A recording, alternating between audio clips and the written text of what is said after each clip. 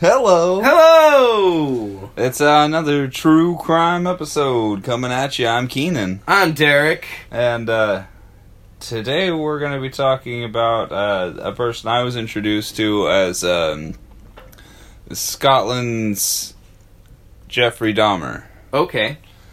And his name is Dennis Nilsen. All right. Nilsen? Nelson? Nilsen? Nilsen? Nilsen? Nilsen. Nilsen. True Neutral, True Crime. A True Neutral bonus episode. Boom, boom, boom. Now, he is known for having killed at least 12 young men and boys. All right. Yeah. Between 1978 and 1983. But as I like to do, we're going to start from the beginning of his life. Yes, indeed. And he was born on November 23rd, 1945 in Fraserburgh, Aberdeenshire. Aberdeenshire. All right. Yeah.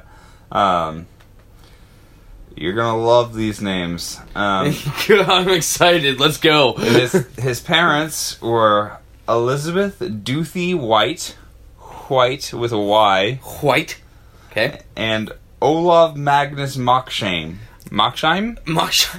Yes. Olav Magnus. Yeah, Moksheim. Oh, it's so good. And he adopted the name Nilsen. Okay. I'm very American. Yeah, I'm going to go ahead and guess just to get away from Moksheim. I don't really know what the origin or meaning of that would be, but Nilsen sounds a little easier on the ear. Yeah, I suppose so. Moksheim. Although I did spell Nilsen entirely wrong when I tried to spell it without looking, so I don't know. But those were his parents, and when they got married, they lived in Elizabeth's parents' house, and Olaf was busy with the Free Norwegian Forces. Now, I didn't look into this too much. There was a whole lot link, and it seems like it's a whole big thing on its own, so I didn't look into it too much because I knew I'd get distracted. Okay. But the Free Norwegian Forces, and he wasn't home all that much. He didn't really take his marriage too seriously. And after 3 children still in the same house, Elizabeth's mother said that she had rushed into marriage without thinking. After 3 children, she said that. That's good. That's good. Shortly thereafter, they were divorced. All right. Yeah. So mom's just like, hey, 3 kids, you're still at our place. You rushed into that marriage thing. You know, Ma, you're right.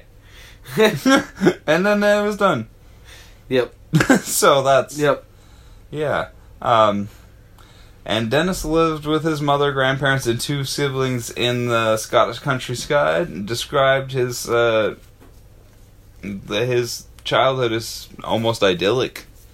Alright. Like, it was super nice. His earliest memories are just playing in the Scottish countryside. And, he described his grandfather as his great hero and protector, and his grandfather was a fisherman, and but while he was gone fishing, Dennis said that life would be empty for me. So his grandpa was a big deal for him in his life, but in 1951 on Halloween, while out on fishing trip, his grandfather died of a heart attack. Oof. Yeah. Nasty way to go. Yeah, not great. Just especially when you're just gone from everyone and you have to get your body brought back. It's just hard to think about. Sorry, sailors and fishermen. This probably still happens to this day. Cat, you can't be on top of any of this. Actually, you're a good kitty. I love you. But in 1954-55... Oh, wait, sorry. In 1951, when his grandfather died of his heart attack, Nilsen said the most poignant memory of his childhood was his mother crying and asking if he wanted to see the body. All right. Yeah. That's a thing. Yeah. That's a thing that doesn't happen nowadays. It was just really brutal to read. And, in 1954-55, Nilsen almost drowned. He panicked until he saw his grandfather there to pull him out, and he was saved by an unnamed youth. All right. Yeah. Unnamed hero. Yeah. Well. Gotta love a good silent protagonist. Yeah, we gotta get a little bit further on in this before you go. You might have wished he wasn't there that day. As he entered puberty, Nilsen realized he was gay. But this being 1955 in Scotland, he was not telling anyone. He was ashamed and confused. That doesn't make sense, though. His brother got suspicious and constantly made fun of him. Just constantly berated, derided him. Classic sibling stuff. Yeah, apparently it was notable enough to make note of a couple of times, so it was probably really brutal.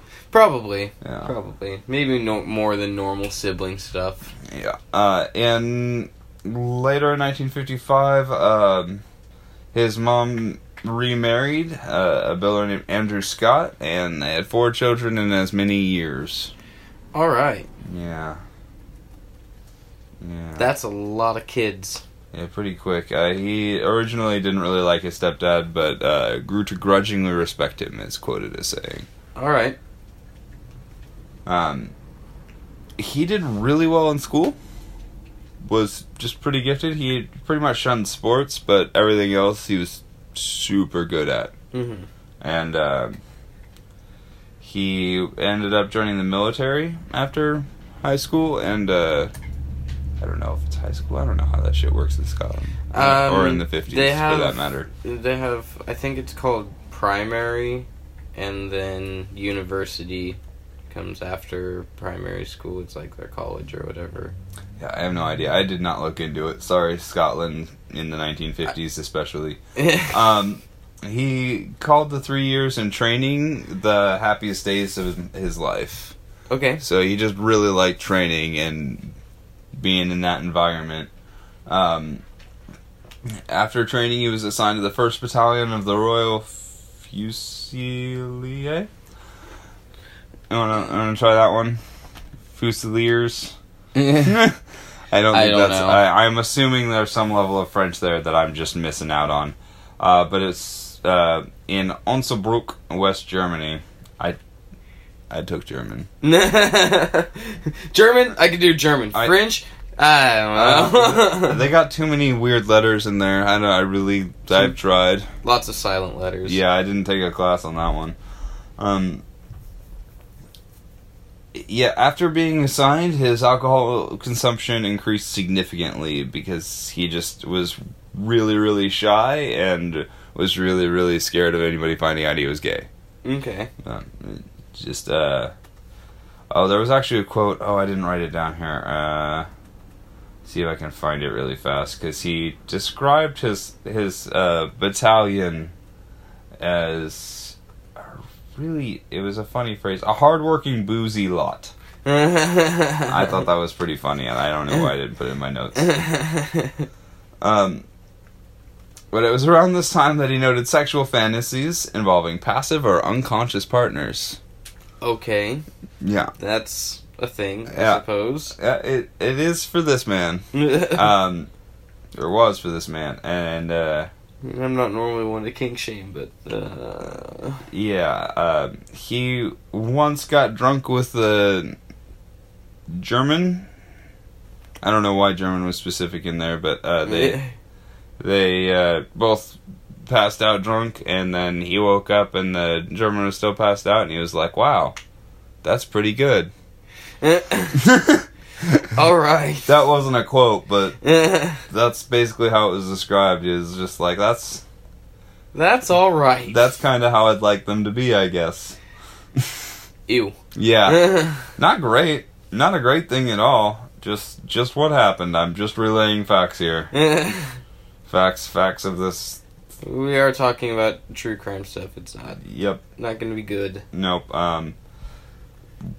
He was later moved to a more dangerous post in another part of the country, where not only it's noted that he was able to masturbate a lot easier here.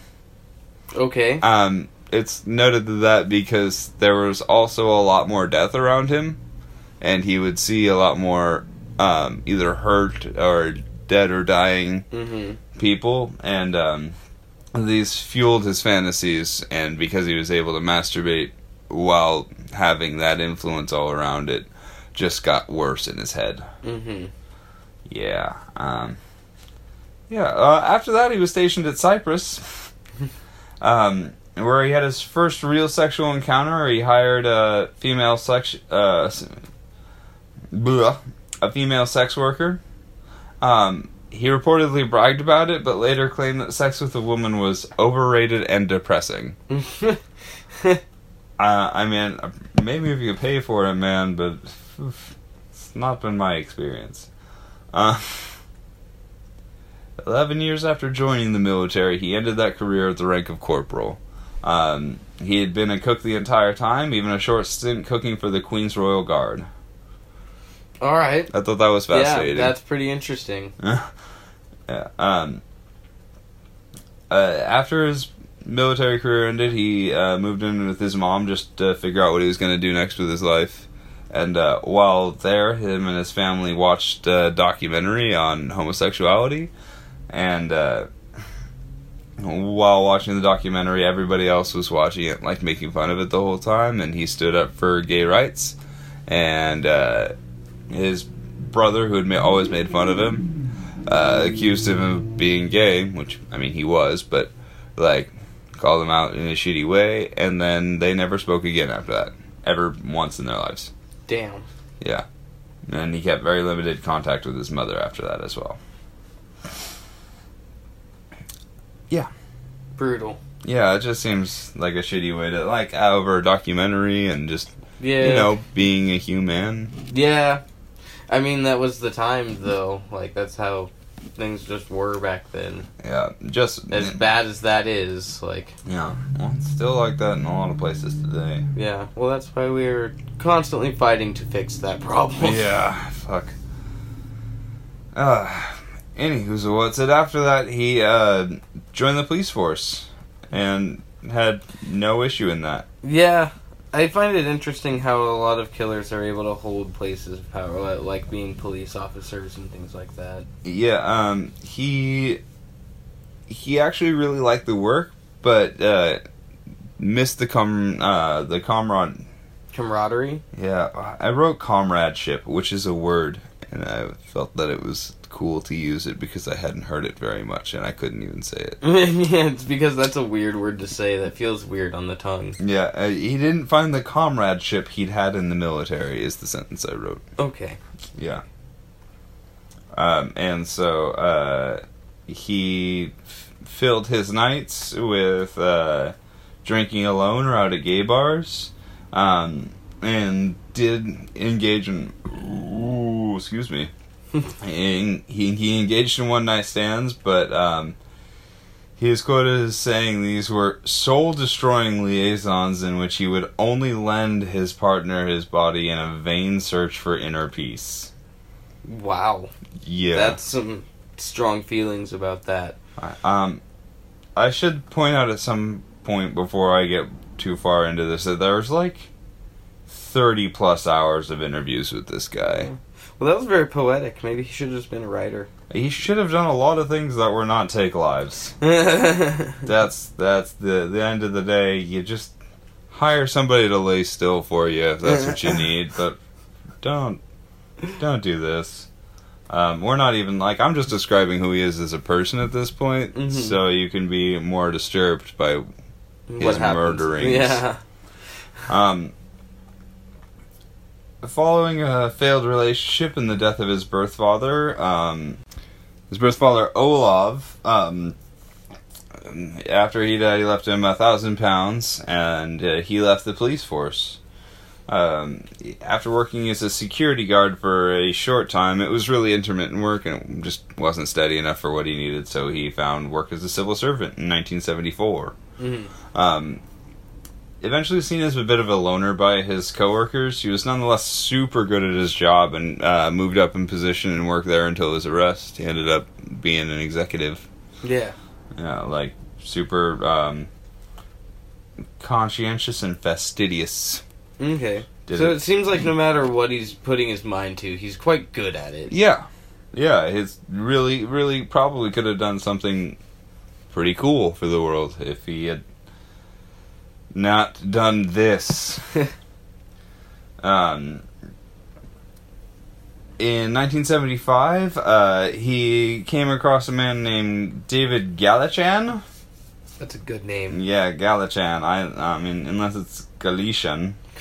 Which is also a good name. Yeah, but it's spelled Gallichan. Outside a bar, there were two men attacking him, and he defended him, and after this and a night of talking and drinking, the two immediately moved in together. And Nilsen used his 1,000-pound inheritance to help get them more suitable accommodations. So, nicer flat.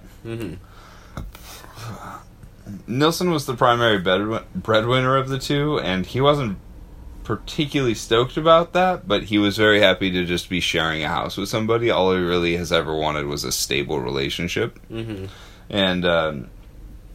Gallichan just had very little for employment prospects, and the two rarely had sex. Nilsen was attracted to him, but they just didn't fuck often. Very little fucking. Their relationship devolved from there, both claiming later to have ended the relationship.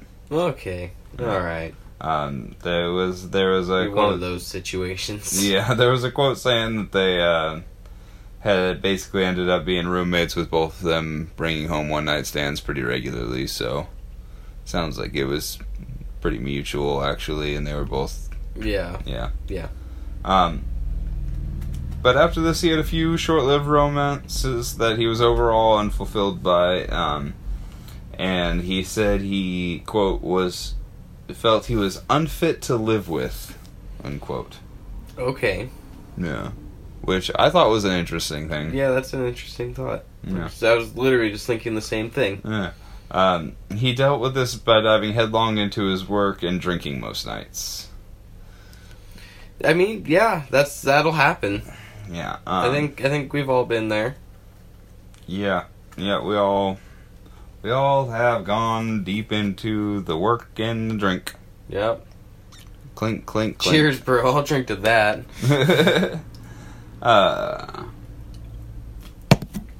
His first victim was 14-year-old Stephen Holmes, December 30th, 1978. Nilsen was heavily intoxicated after drinking alone before he decided he needed to get out of the house and get some company. He was determined to do so, just to get any company. He needed to get out of the house. He was tired of being alone. Stephen Holmes had failed to buy alcohol at the pub and met Nilsen outside, where he offered for Holmes to come back and drink at his place. They drank and had a good night together. They did state that Nilsen believed the boy was at least 17. Okay. That's not really verified, and you can't really verify that, but he's a monster. I don't know why he's trying to defend these little points. Stephen Holmes had... they drank and had a good night together. After waking up next to the teen, he was afraid to wake him up, believing that the teen would leave him. Deciding he'd have company for New Year's, no matter what, he made the choice to mount and strangle the teen. Once unconscious, in what became ritual, he would drown the boy and bathe his body. He would then leave the body on his bed and just lay with it. And throughout this, that's basically what he does. I'm going to go over that a couple of times because that's just his MO.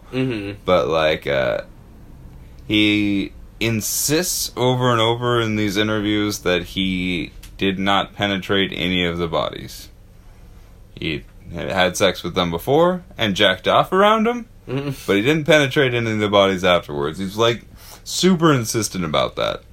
It's morals, man. It's the principle of the thing. Yeah. Even serial killers have morals. Yeah, he really is like, yeah. Yeah, so felt I should point that out. I didn't point it in my notes, but yeah.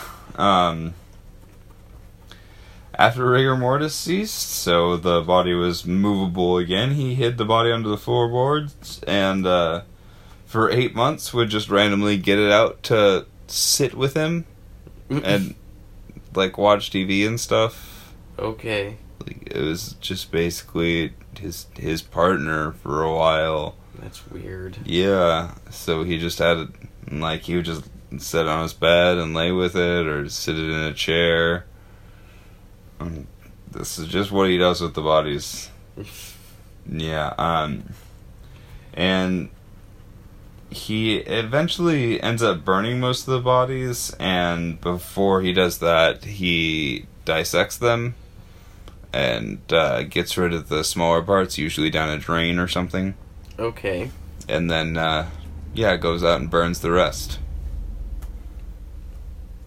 Then why even dissect them? I'm not really sure of that. Maybe it makes them easier to burn.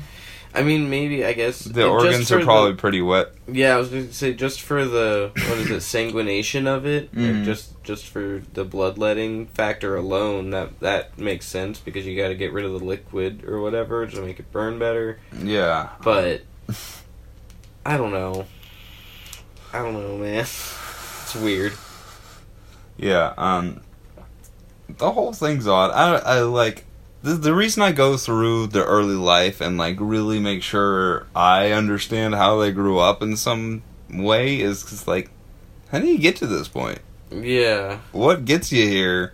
How do you decide in your mind that that's, like, where you're just gonna be? Because, like, you sit a corpse in a chair for anybody else in the world, they're gonna freak out. And they're gonna be like... Why the fuck are you watching TV with a goddamn corpse? What are you doing? Which is the standard reaction. Yeah. But no, that was just how this guy lived, effectively. Alright. Yeah. He did attempt to murder Andrew Ho, a Hong Kong student. But he escaped during strangulation.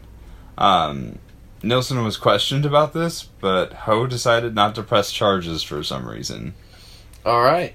Now you're fucked up. Yeah. Andrew Ho, if you are alive and listening to this podcast for whatever reason, I really don't need to say anything to you. You're an old man, and I hope you're having a good life. Yeah.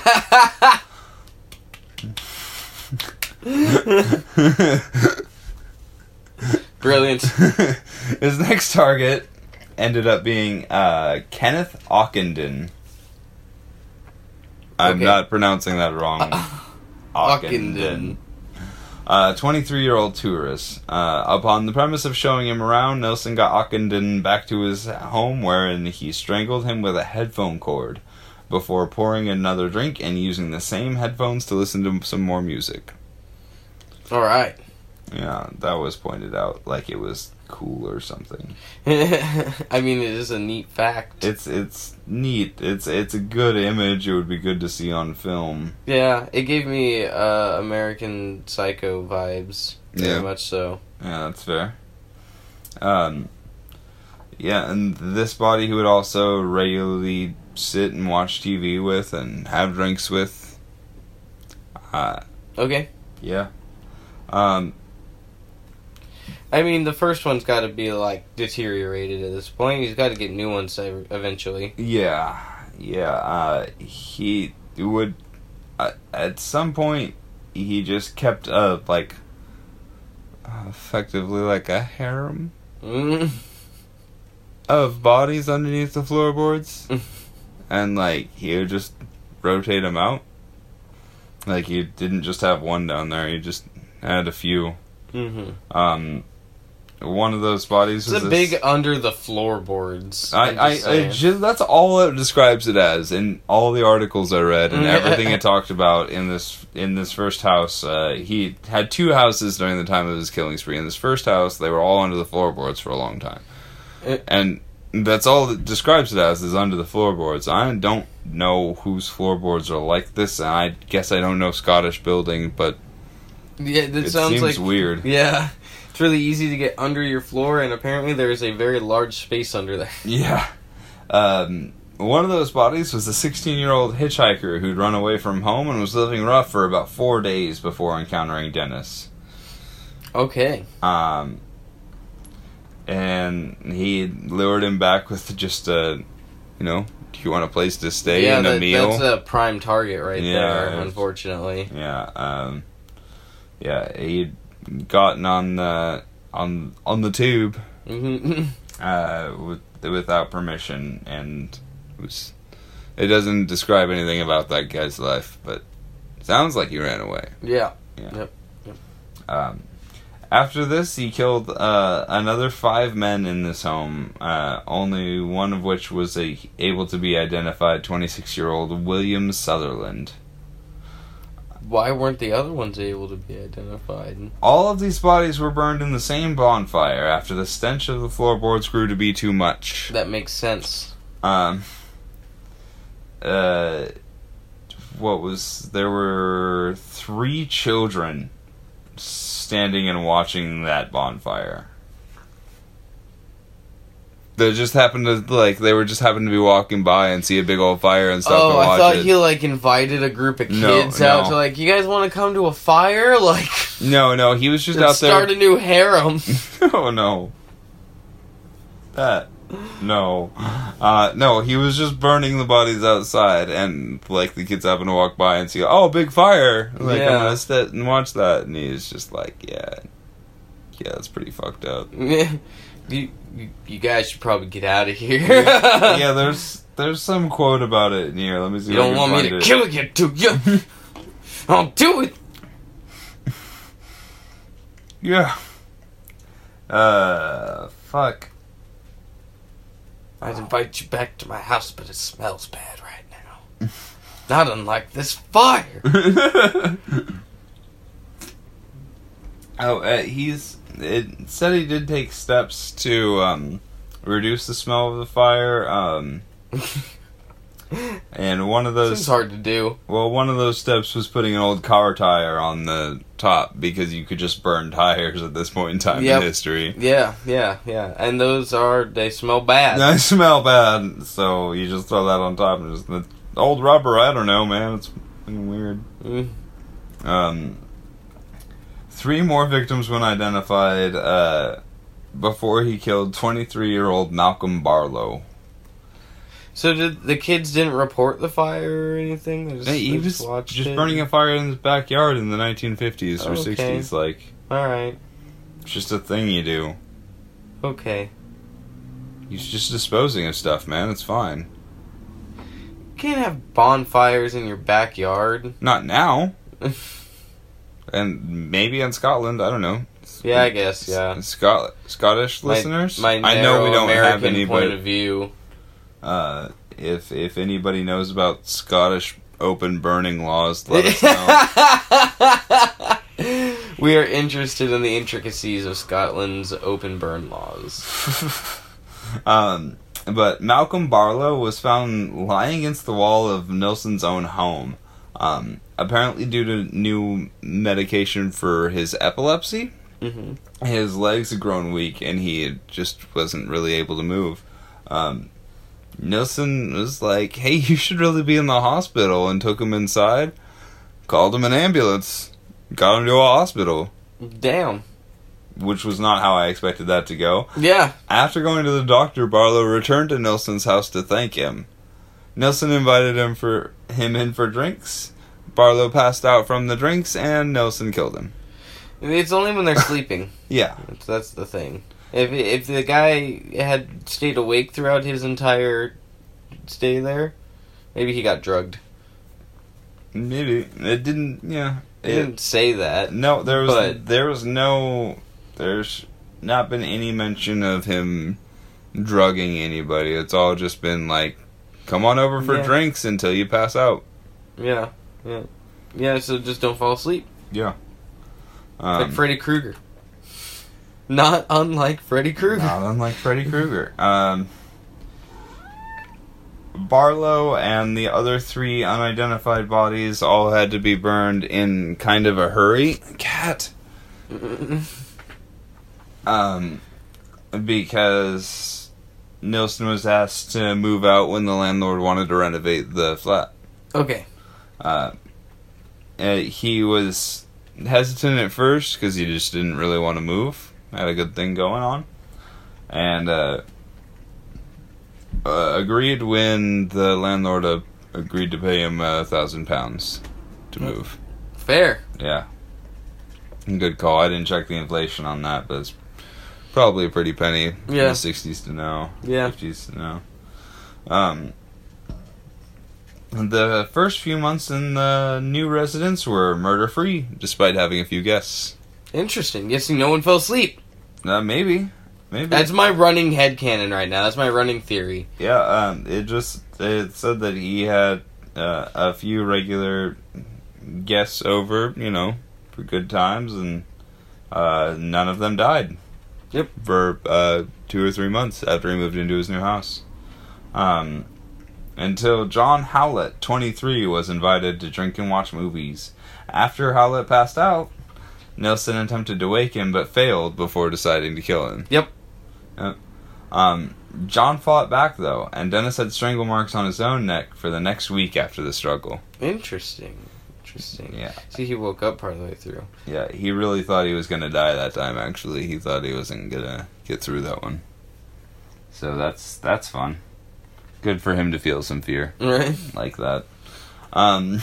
You are mortal. He attempted to kill 21-year-old Carl Stoddard, but failed to do so with both strangulation and drowning.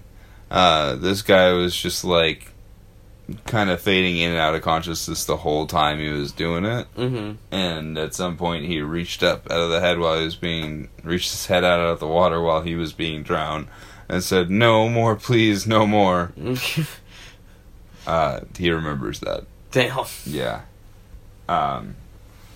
But after realizing the young man was still alive, he he helped him to recover, like started rubbing his limbs, making sure he was all warm, and like helped him resuscitate him and stuff. And he passed in and out of consciousness for like 2 or 3 days after that. But once he was able to, he was like, "Hey, didn't you like strangle me and try to drown me?" Yeah. And Nilsen's excuse was that Stoddard had fallen asleep on a sleeping bag and had choked on the sleeping bag, on the zipper of the sleeping bag. Okay. And after he had resuscitated him, he was in shock, so he threw him in the cold water. Okay. Sure. And Stoddard was horribly disoriented because the only person taking care of him was the person who had tried to kill him. Mm-hmm. So he just kind of went along with that until the court case where Stoddard was a key witness. That makes sense. Yeah. Yeah. 27-year-old Graham Allen was the next unlucky man, agreeing to join Nilsen for a meal. He was apparently strangled whilst eating an omelet. So he wasn't asleep, apparently. Nope. He's getting braver now. Yeah. In January 1983, Dennis claimed his last victim, 20-year-old Stephen Sinclair. Not a lot of information on that one, honestly, but a couple of days later, Nilsen complained about a blockage in the drain, as well as other residents. Now remember, he's been using drains to get rid of pieces. The smaller bits, yeah. And this would be his downfall, as the blockage was caused by the smaller parts of the bodies he would flush. Mm-hmm. Upon investigation, it was clear where the blockage had come from, being his flat. And after investigators questioned him about the rest of the remains, he quickly and calmly gave in and told them right where they were at. Alright. So, quickly caught, at that point.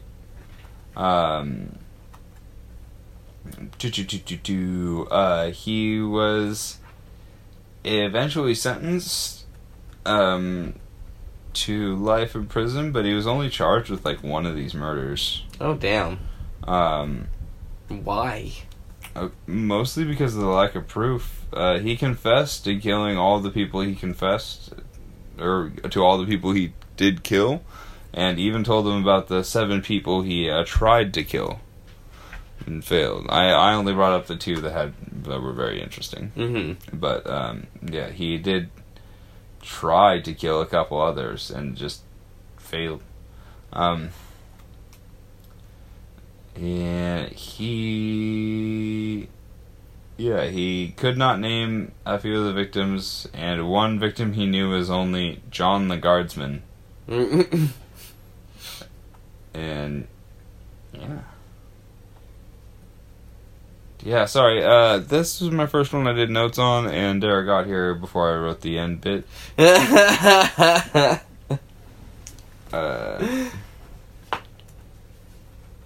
He was adamant in saying that he didn't know why he killed, saying to the court, well, I'm hoping you will tell me that. Yeah, so he had just, like, he didn't know why. Great response. Yeah, he didn't apparently eat anybody. He didn't have sex. He didn't have sex with any bodies. That's fine, but I'm waiting for my cannibal. I know. I did this because I thought he had been cannibalizing some of them, but no, he just cut a lot of them up, and it led to rumors of cannibalism. But Okay. he wasn't actually. He was just doing that to get rid of them, to dispose of them. I'm not sure why I'm so intent on getting a cannibal story, but... Well, look, I'm gonna... A little bit of sizzle here. Your next cannibal, or the next serial killer, is a cannibal. He was my toss-up on this one. And you might regret that, because he's fucking harsh. I regret nothing. But Nilsen was adamant that he didn't eat anybody, he didn't fuck anybody when they were dead, and there is just so much interview with him. There's so much just... Is he still alive? No, he should have gotten the death penalty for all of this, if he asked me. Yeah, honestly. he got life, which I know in America a life sentence is equal to 80 years. Yeah, well, he was, in his mid-30s or 40s at this point. So, regardless, that would have been enough. Mm-hmm. Yeah. He was, officially charged with the murder of Stephen Sinclair. That's the one he was officially charged with. The last one. Yeah.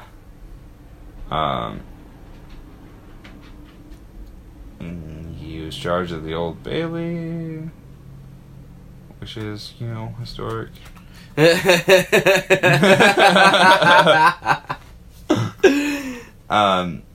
But it seems like he tried basically everything to lighten up his sentence, and he, as stated, was an intelligent, well-rounded guy, so he would press for insanity. When that didn't work, he tried the next thing. When that didn't work, he fired his counsel. When that didn't work, he rehired his counsel. He tried. Yeah, he tried literally everything he could, but he did end up spending the rest of his life in jail, which is, I guess, fine. I would like to have seen him shot, I guess. But, I mean, he did die in jail, so... Yeah, in 2018. Still in jail. He was in jail for most of his life. Over half of it. Yeah, yeah, definitely over half of it at that point. Yeah. He had an aortic aneurysm which was repaired, although he subsequently suffered a blood clot as a complication of the surgery. As it happens. Yeah. And that's how he died.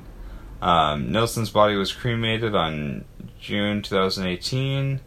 This service was held with only 5 mourners present, including 3 prison officers and the individual with whom Nilsen had corresponded with while in prison. No family members were present at the time. That feels nice though. That feels good. He didn't deserve the people that were there. The problem is that people can take stories like this and use them as like propaganda against the equal rights and stuff like that. You know what I mean? Like, especially back then. Oh yeah, absolutely. But like nowadays, not so much. But back then, definitely, that would be like headline news for propaganda against equal rights and things like. I can see where you're coming from with that, but like he also was comfortable enough that when he was not with his family, he was going to gay bars, he was having relationships, he was living with another man. Like it wasn't something that was brought up. Like, I mean, don't get me wrong, he was probably definitely getting called names and stuff because that was just the time, but it doesn't seem like that particular struggle was the hard part of his particular journey. Yeah. You know what I mean? Mm-hmm. Because for a lot of people, it's just existing as a homosexual in those times would have been difficult, but his problems seem to be actually just finding the relationship that he wanted, like most people. Yeah. Which is, a pretty worldwide problem, Dennis. Stop killing people. He had a system. I might call it the dentist system.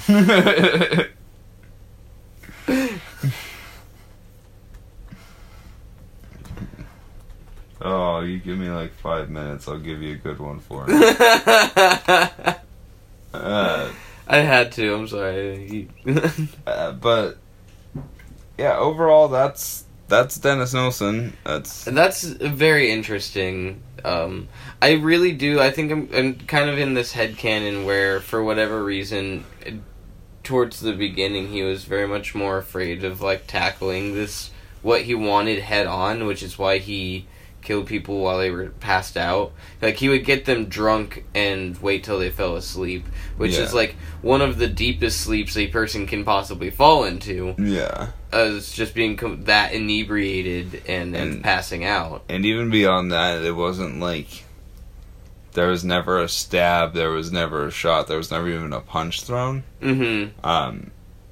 He just wanted, like, I bet if he could have bought a real doll, mm-hmm, he'd have been fine. Yeah, like nowadays, how they have like the robot sex dolls and stuff they're coming out with. Yeah, he wouldn't even have wanted a robot one.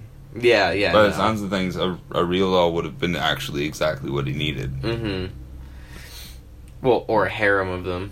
Yeah. But like, I also find it interesting the very ritualistic dual killing of people, like strangling someone and then drowning them. So I think the idea of because he would only strangle them to unconsciousness, maybe. Yeah, but they were already unconscious. So no, they were asleep. Yeah. The difference between asleep and unconscious is that like you're even less likely to wake up from something happening while you're unconscious. Mm-hmm. And so I think his idea was that he was distancing himself from the actual killing, and he'd like disable and then do the actual kill with something else that wasn't even his hands pulling effectively. Yeah. He was just holding him. Yeah. No, like, it just takes a lot less commitment and effort in that way, I think. And so it's a separation, a degree of separation that makes it feel a little bit better. Because remember, he's drunk the whole time, too. Yeah. Like, he is getting wasted every night when he's doing this. So I don't think any part of it is easy. Which is what makes these killers so fascinating. Is he, like, legitimately didn't know why he actually killed him. doesn't seem to all the way throughout his life to ever come to a realization on that. It's weird. Maybe it's something that just happened when he was like blackout drunk too. Like, yeah, there's at least 3 different ones of these where he insists that he doesn't actually remember when he strangled him. He just is sure that he did. all right, yeah. See, like, yeah, interesting. The fact that, like, yeah, like, and it could be a lot. It obviously has a lot to do with like his time in like the wars and stuff, and seeing all like having probably so many like of his friends die around him. Yeah, especially at that second post. Yeah, Being almost more comfortable around dead people than you are around. It's kind of like people that prefer to hang out with their animals than with actual people, you know? Yeah, well, and then another part of that just might have been the shame he was forced to feel for being gay at that time. Mm-hmm. Just like, well, they can't call me names if they're asleep. Yeah. They can't tell anybody what I am if they don't wake up. That sort of kind of just gut reaction. Yeah. But also, as you pointed out in there, there's the fear of like being abandoned, the fear of being alone. That Yeah. He was very afraid that people were going to leave him. Yeah, that was actually here. I'm actually, afraid to awake him in case he left me is an actual quote in here. Mm-hmm. From his first victim. Yeah. So at least at first it started with a fear of abandonment. Yeah. Reflecting on his killing spree in 1983, Nilsen stated that, having killed Holmes, I caused dreams which caused death. This is my crime. Adding that he had started down the avenue of death in possession of a new kind of flatmate. Okay. Yeah, see, so he literally had just like this insane fear of abandonment. Yeah. To where he like had to kill them so they wouldn't leave him. Yeah. Yeah, That's why you did it, yeah, friend. Yeah. Like, sorry about it, but you actually did know why. You said it. Yeah, that's a fair call. Yeah, that's Dennis Nilsen. I don't think there's much more to say about him. He was a bad man, and it's good that he's gone, but it makes for an interesting story. Indeed. Unfortunately, a lot of lives had to be lost to create that story. Yep. It's a bad time for most everyone involved. Hey, but that's the way the world works, isn't it? Yep. That's another. I hope you got an insight on the psychology of this. That's kind of a. Yeah. Well, I think we covered a few interesting ideas on that as well. Honestly, Yeah. So I just hope you got some insight on this. This is. I love these something I've always been fascinated by. So it's fun to share it. This is somebody I've wanted to talk about for a long time because, like I said, he was introduced to me as the UK's Jeffrey Dahmer. Mm-hmm. And yeah, fascinating. All right. I love it. And next time we get a cannibal. Yep, next time it will be a cannibal, and I'll just say it's a little fishy. Goodbye. Bye.